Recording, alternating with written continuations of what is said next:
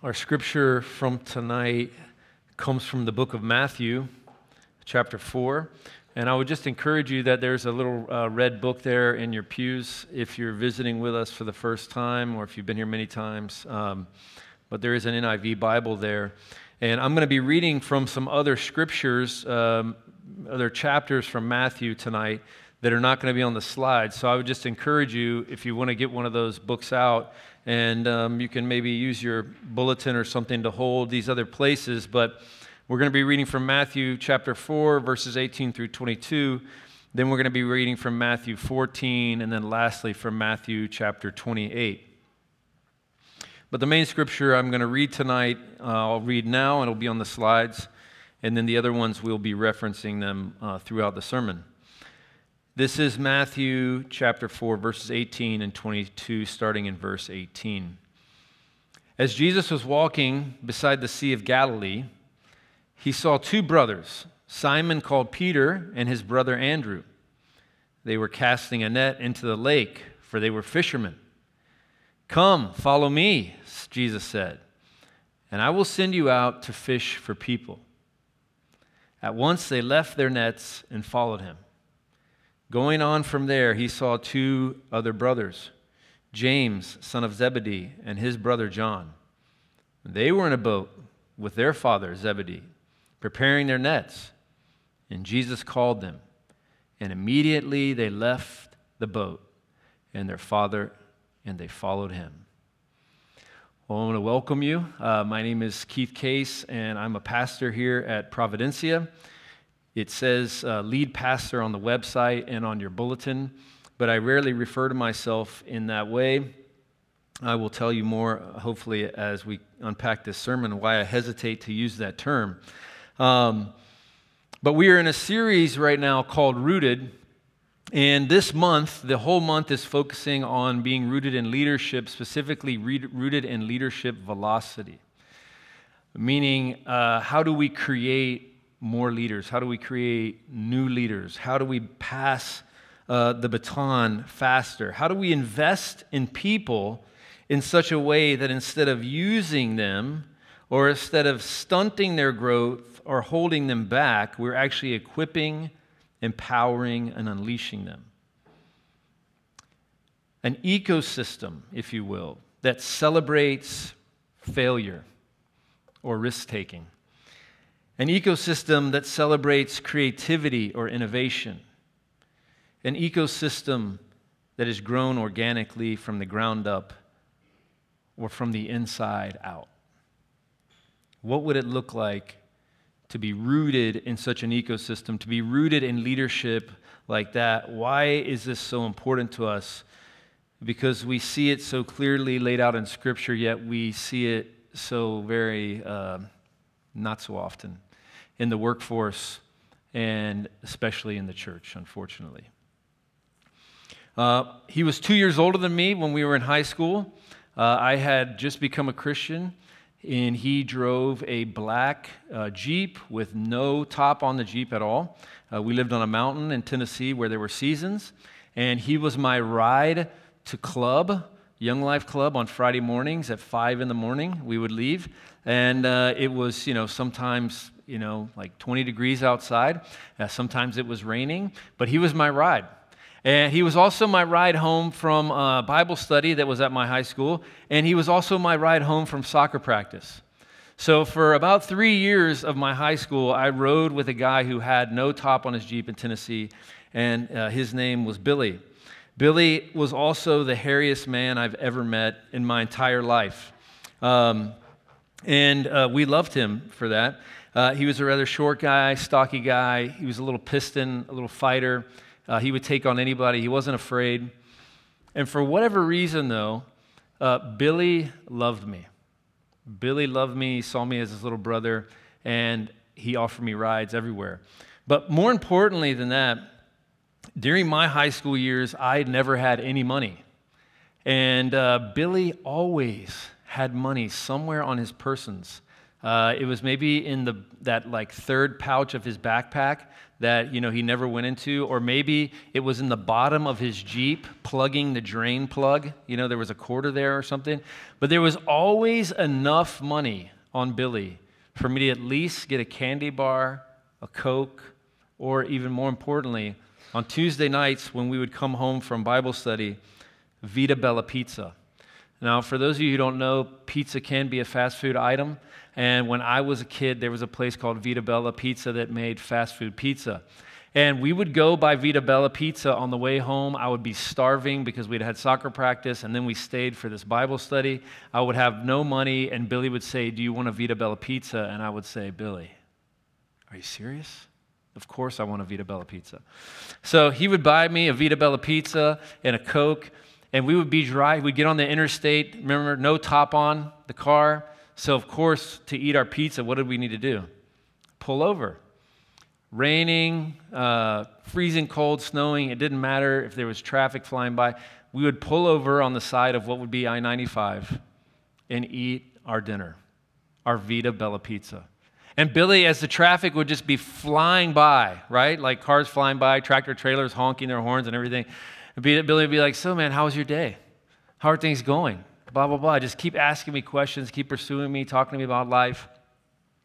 He was the first guy to ever introduce me to Thomas Merton. He was Catholic, very, very committed Catholic. But Billy gave me this gift of investment. He was always investing in me or someone. Always. I think it took him 12 years to get through architecture school. Partially because he was always with people. He was always investing, always spending time with people. Such a different mindset than what I was used to growing up. For our time tonight, I have some questions for you to start our time and kind of in the shadow of this story I just told you. But the first question, and maybe you want to write these things down on your phone or in your bulletin or something, but I really do want you to take something with you tonight in something to help you kind of think through this sermon this week or think through these questions. But the first question is, who is investing in your life? Who is investing in your life as if, here's the second part, somehow the future depended on it? Who is investing in your life as if somehow the future depended on it? Could be in your workplace, could be in your family, your city. Who's investing? Second one, who is pouring into you with radical generosity?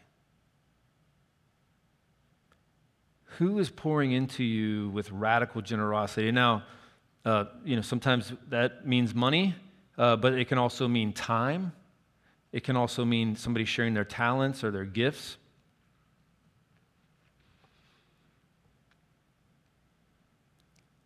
And then third, who is taking the time to truly know you with compassion and courage? Who's taking the time to really know you with compassion and courage, to help you know yourself in ways that you may have never known before, both in your gifts and your blind spots?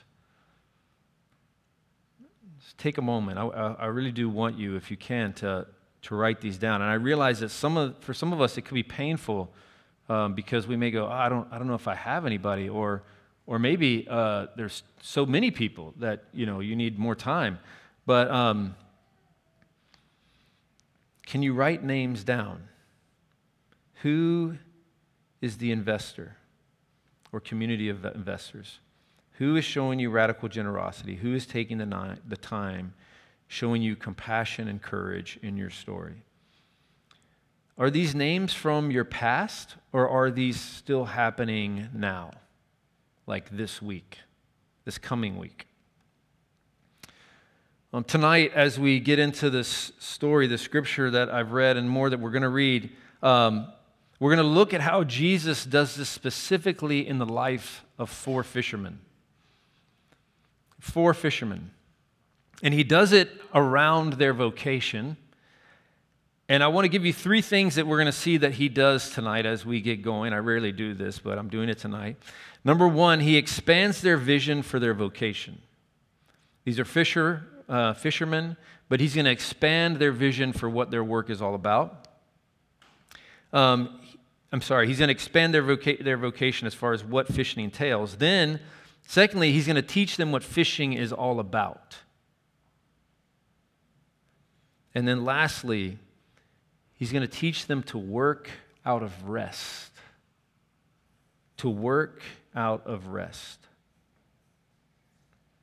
Okay, verses 18 through 22, the ones that I read for you earlier, we find brothers Peter and Andrew and James and John all out, different scenarios, but casting their nets.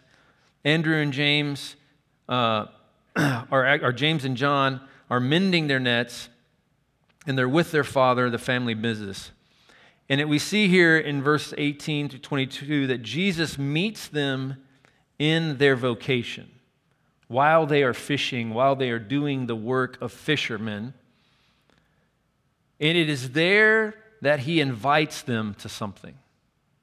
While they're in their vocation. So I don't know what your specific vocation is, but just imagine Jesus meeting you there in your vocation, and he says to them these words, "Come and follow me.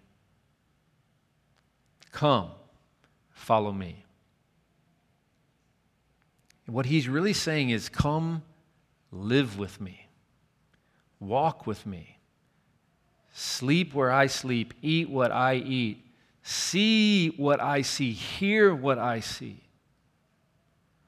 And I'm going to show you something in the midst of all that. That there is something new beginning to unravel. Something new that is coming. What is he going to do if they do this? He says, I will make you fishers of men. I will make you fishers of men. Now, some of you had the luxury of not becoming a Christian when I did, when I was 14, back like almost 30 years ago. But when I became a Christian, the way that I was taught about what it meant to be a fisher of men, and a text that we're going to get to later that they called the Great Commission, was I felt like I was trained to sell Jesus like a vacuum cleaner. And I was being trained on how to close the deal. In fact, if you read a Jesus like evangelism book when I was a kid, and you paired it up with a like business leadership book on like how to sell the invisible, you would see all these principles like interacting together. And I thought that was, what I was supposed to do, was sell Jesus to people. I want to propose to you that when Jesus asks these men to come follow him, and when he says to them, I'll make you fishers of men, he means something quite different than salesmen, especially vacuums. He is going to expand their vision of their work, not just fishing for fish, but fishing for men. And what could that mean? It does not mean use them. It does not mean that they will become a part of your capitalistic enterprise. It means that he is going to teach them how to invest in people. He's going to teach them how to invest in creation and people, to root ourselves in people. And here's your application. Right now, it's going to seem a little bit backwards because in some ways you would think, okay, who are you investing in? That's my next question for you. But I'm actually taking you back to the one I asked you in the beginning.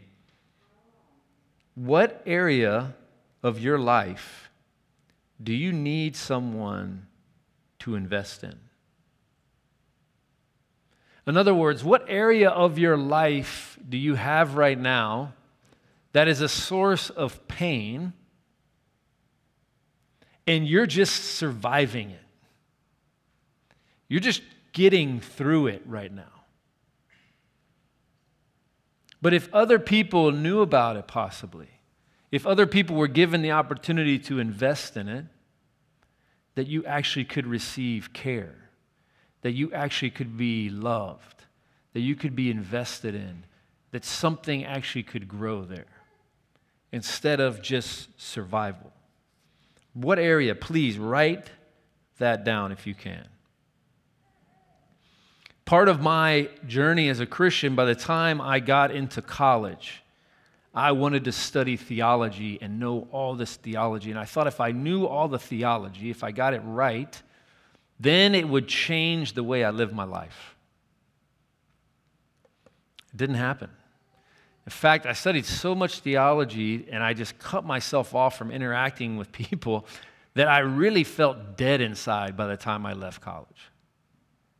But I was given this opportunity to go to Miami and stay with this man. I think he was probably 70 years old. Some of you have heard me talk about him before, named Bill Iverson. And if you're planning a trip when you're in college to go to Miami, the last person you probably think of is staying with your grandparents. But he was like, grandparent age. And he was my introduction to Miami, Bill Iverson. So we get to Bill Iverson's house. It's called May in Miami. I'm there with one of my other friends named Mitchell Moore and two guys from Texas Tech who I've never met before in my life. We pull up to this guy's house. It's right on the 50-yard line of the Orange Bowl, his street. We go into his house. We sit down for lunch. And he asks the guy from Texas Tech to pray. And the guy prays and he says, God, thank you that your mercy is greater than your justice. And right then this explosion happens. Light flashes into the house. There's like windows all around us. Everybody is like this, like as the light comes into the room. And Bill stands up from the table, goes outside. It's like a sunny day. And lightning had struck a tree in his corner yard. So we all come back into his house, and I'm like, what have I got myself into? We sit down at the table, and the guy says, lesson number 1. God's mercy is just as powerful as his justice, or God's justice is just as powerful as his mercy. And I was like, man, whatever this guy says, like, I'll do it, right? Like, I believe this guy, whatever happens. We slept in Bill's house. We ate our meals with Bill. We walked all over Little Havana. We very rarely got into a car. Every single place we went, this man would interact with people that I would have gone like, I'm not going to talk to that person. I don't want to get involved in that situation. Bill was interacting with everybody. He'd play pickup basketball with kids in Liberty City, and he would throw elbows so hard that these teenage boys would be crying. Plus, he did 100 push-ups every day. The first day we were there, we were walking by the 7-Eleven. Behind the 7-Eleven, there was a family, a Hispanic family, living by a dumpster. And they had an old van they just had parked there. I don't even think it had gas in it. By that night, these people were living in the same house we were. Again, what did I sign up for?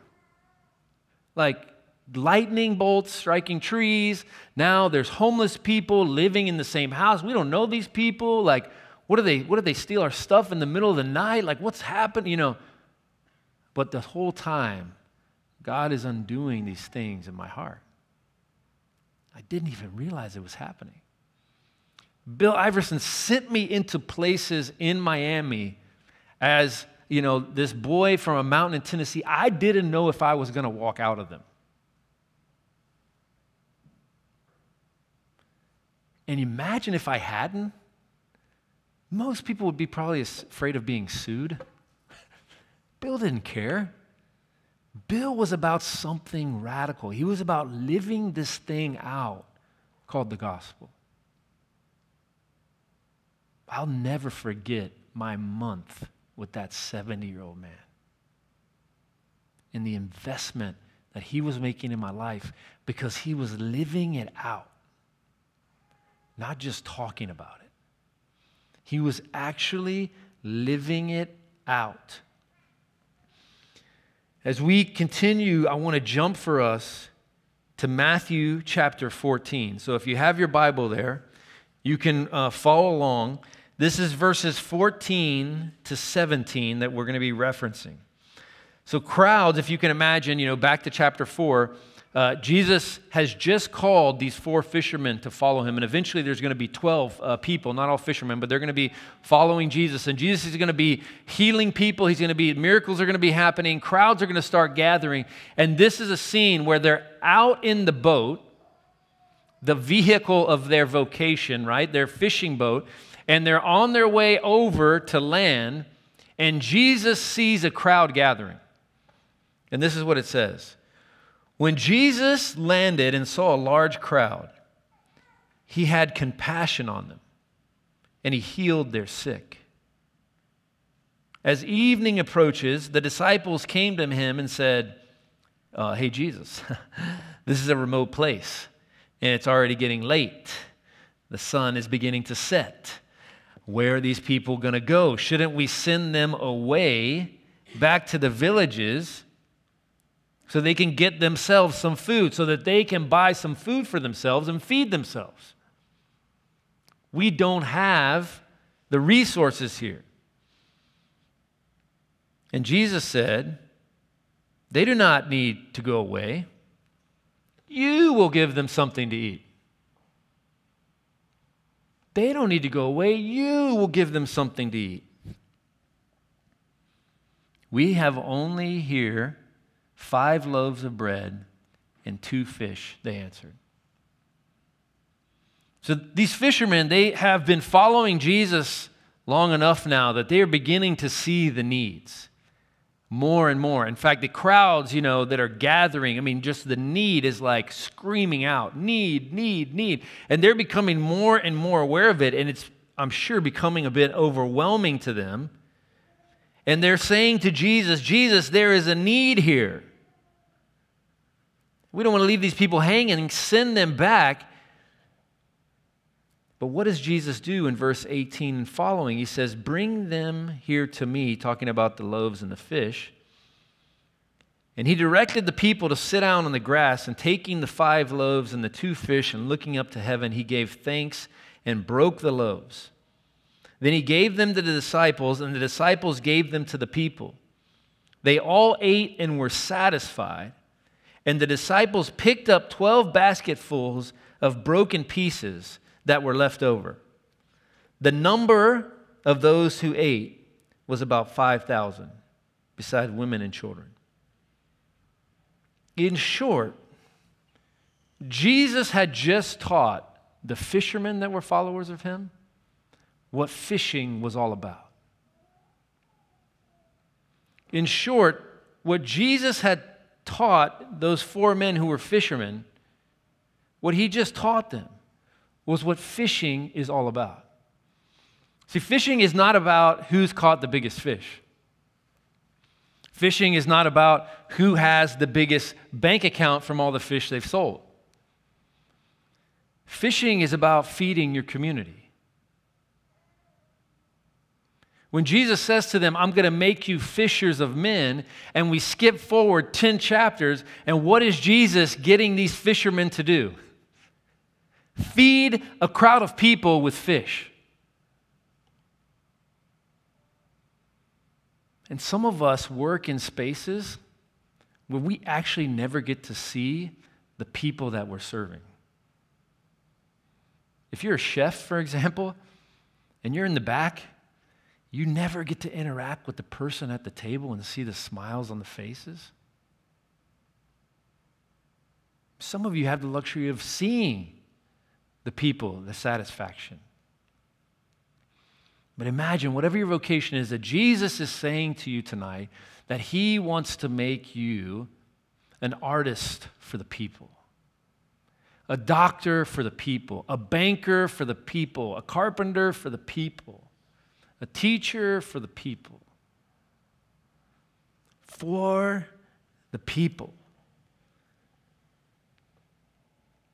Caring for the community in radical generosity.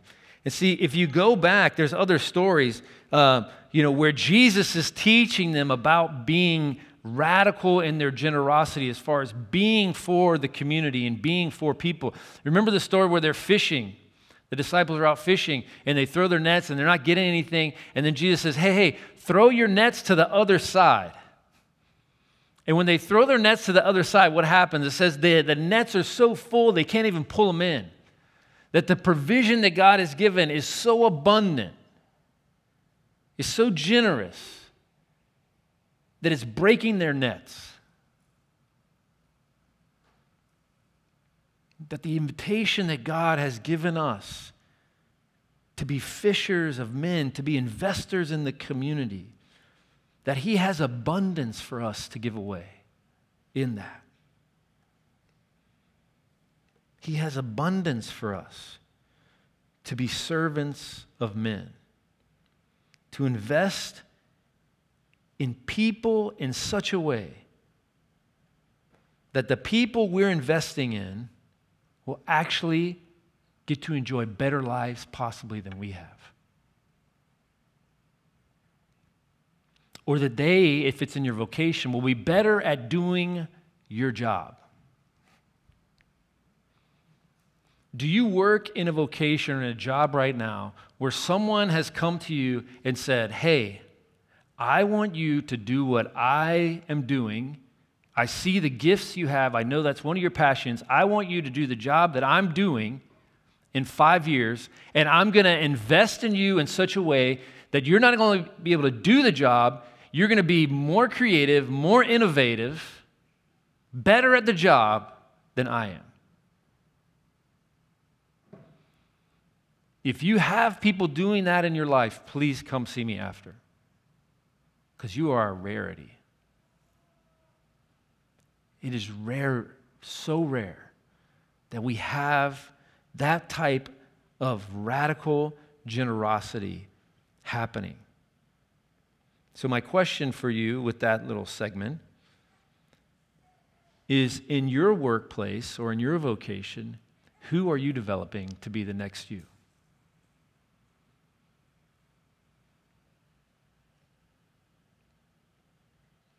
Who are you developing to be the next you? I know Will. Where's Will at? Will Keene. He's right there. So I think is this your last Sunday, Will? Before Will goes off to UVA.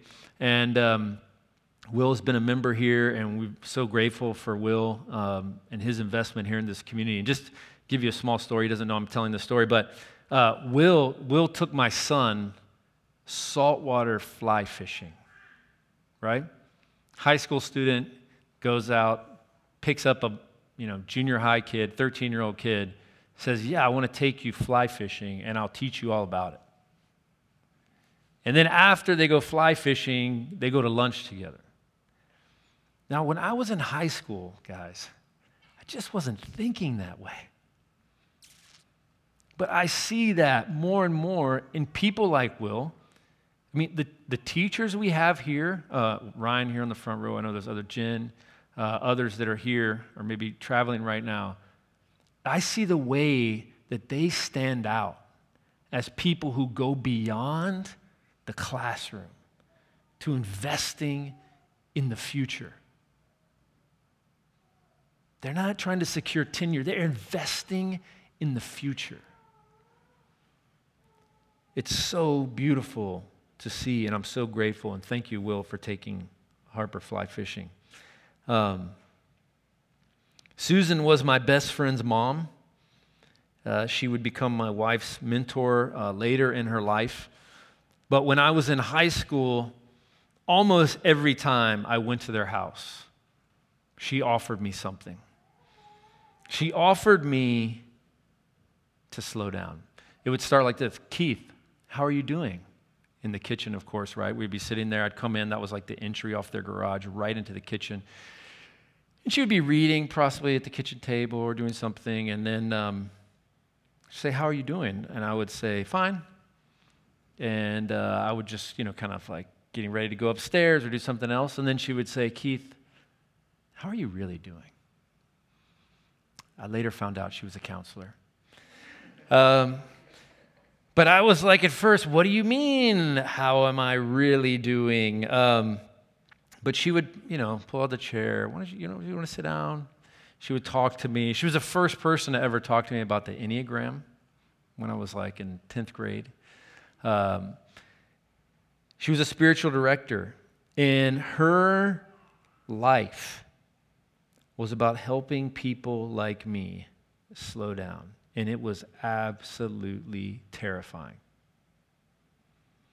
But her invitation every time she saw me, breathe, Keith. Rest, Keith. What are you working so hard for, Keith? What's the go, go, go? And sometimes she would say it like this. She would say, how was your week? And when I got done telling her, she would say, man, you've done a lot this week. You must be exhausted. And I would be like, yeah, I kind of am. Does it ever get lonely? Yeah, it kind of does. She would just begin to get deeper and deeper into these things in my life that were so hard for me.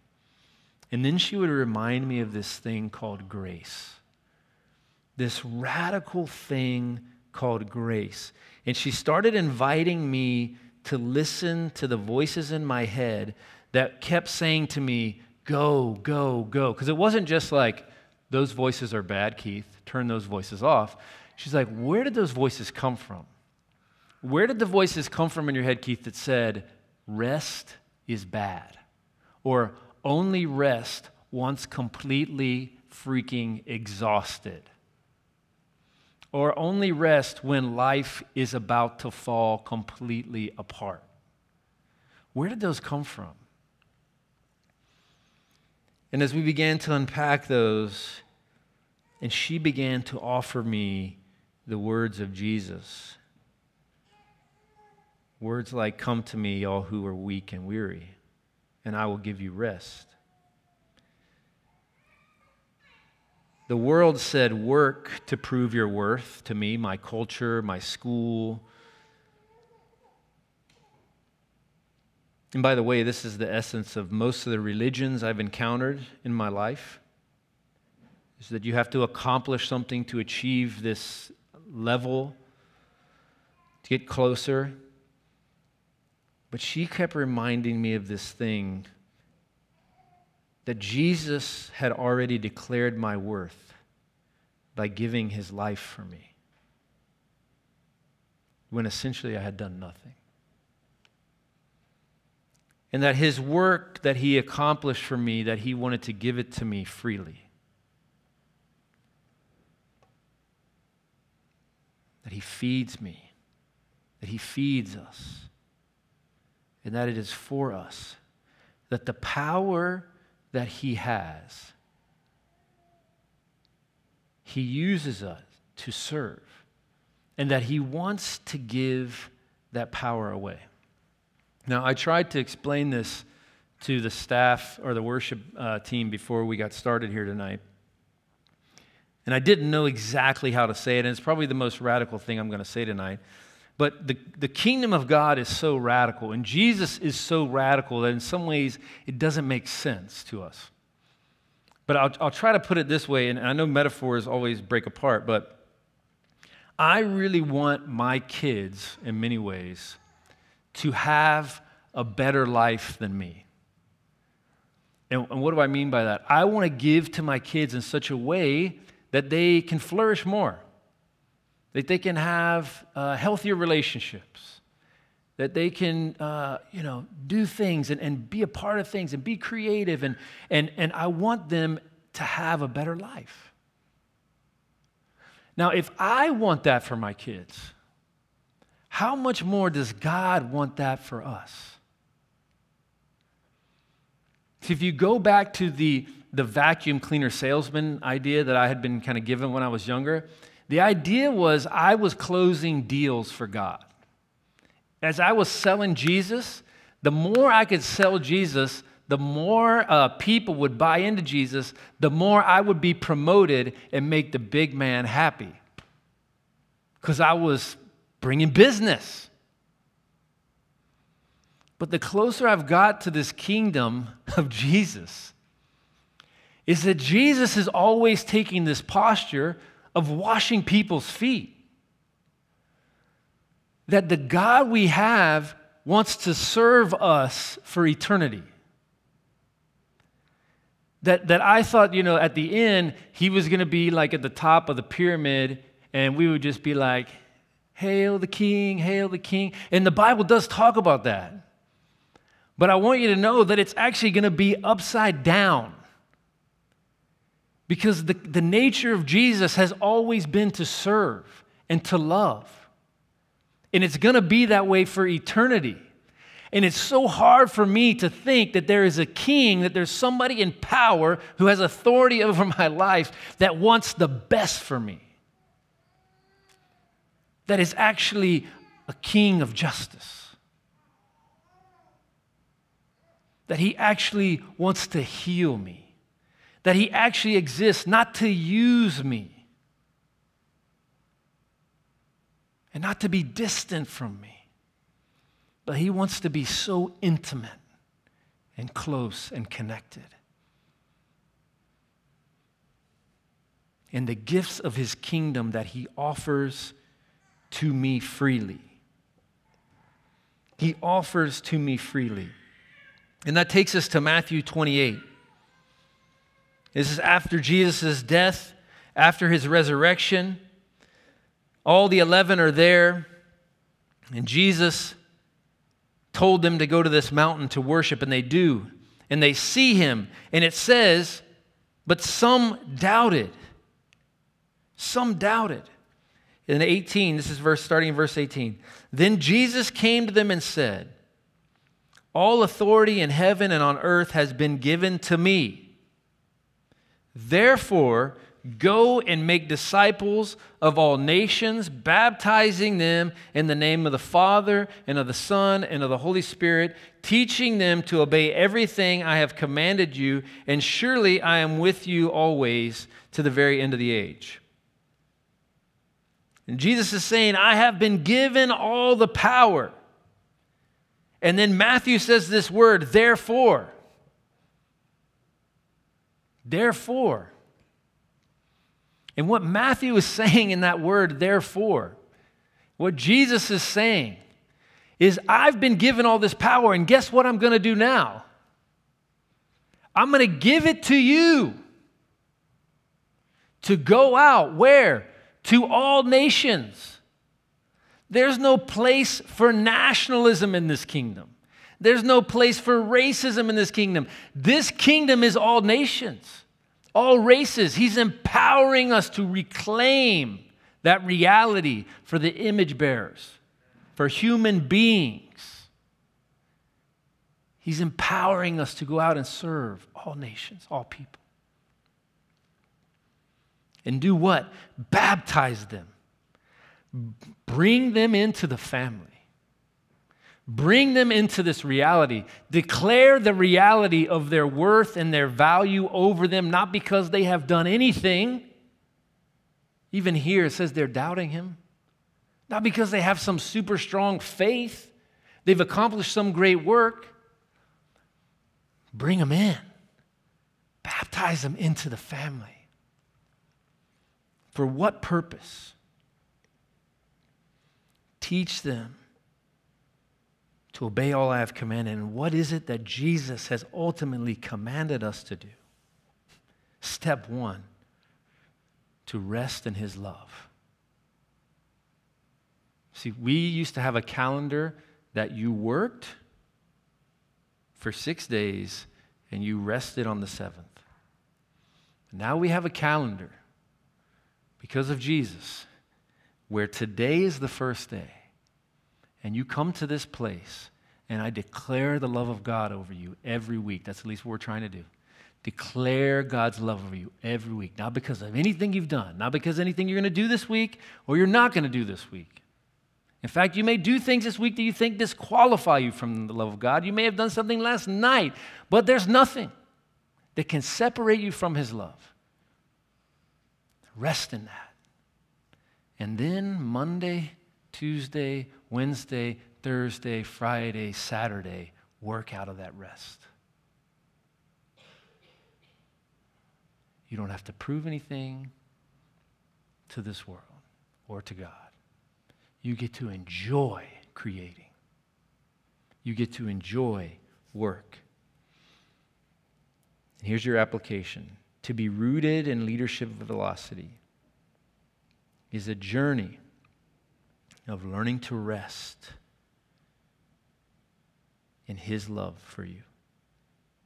And to find those things in you that keep you from resting in that love.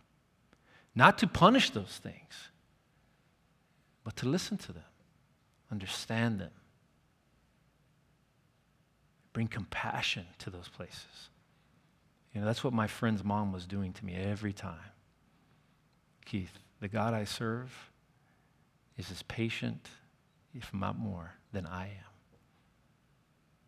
I don't know what you've done this week, Keith. I just want to love you. That's the invitation she gave me every week. To rest. Be honest with yourself and someone else. Where is it that you struggle right now to rest in His love for you? Let us pray.